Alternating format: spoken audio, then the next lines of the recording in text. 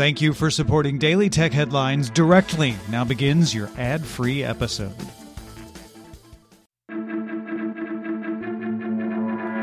These are the Daily Tech Headlines for Friday, April 19th, 2019. I'm Rich Stroffolino. Facebook updated their statement regarding Instagram passwords that were stored in Plaintext on their servers. Initially, the company claimed tens of thousands of passwords were stored that way, but now admits it affected millions of Instagram users. A little bit of a rounding error. Facebook clarified to Recode that there is no evidence of abuse or misuse and that they will be reaching out to affected users. Authorities in the southern Chinese province of Guangdong gave approval to Tencent to begin selling the Nintendo Switch console. Sources tell Reuters that approval in Guangdong, where Tencent is registered, will open the door to sell the console nationwide. Netflix is planning a new 100,000 square foot production office in New York City, which New York State Governor Andrew Cuomo says will provide up to $100 million in investments to the city.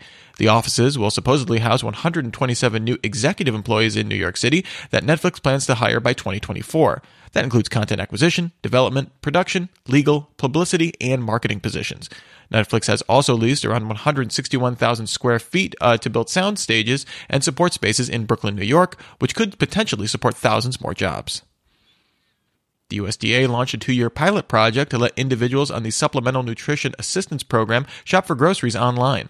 The pilot will initially roll out in New York State, and SNAP benefits can be used at Walmart, Amazon, with no Prime membership required, and soon ShopRite.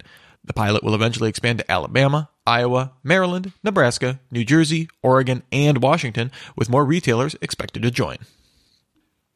Microsoft announced the acquisition of Express Logic, makers of the real-time operating system for IoT, ThreadX. The OS currently has over 6.2 billion deployments, and Microsoft plans to integrate it into the Azure IoT Edge portfolio. Google announced YouTube Music will be free on Google Home smart speakers and speakers that support Google Assistant. The free service will be ad-supported and available in the US, Canada, Mexico, and parts of Europe to start. In extremely similar news, Amazon began offering access to music for free with ads through its Amazon Voice service to non-Prime subscribers in the US. When a user requests a song, it launches an Amazon playlist or station that contains it. Begun the ad-supported smart speaker music service wars have. Google announced it will block sign-ins from embedded browser frameworks, aka browsers launched within apps, starting in June. In a post on the Google security blog, the company stated the move is being made because Google can't differentiate between a legitimate sign-in and a man-in-the-middle attack with an embedded browser. Google recommends developers switch to browser-based OAuth authentication to get around the block. Ming-Chi Kuo says Apple plans to upgrade the front camera in the 2019 iPhone from 7 megapixels to 12 megapixels.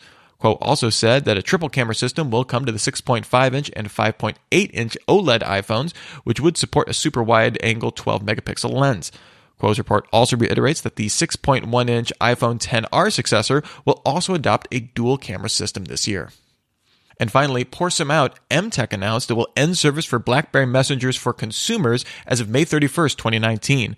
But all hope is not lost. Following the announcement, BlackBerry announced it was making the end-to-end encrypted messaging platform BBM Enterprise available to individuals immediately on the Google Play Store and coming soon to iOS.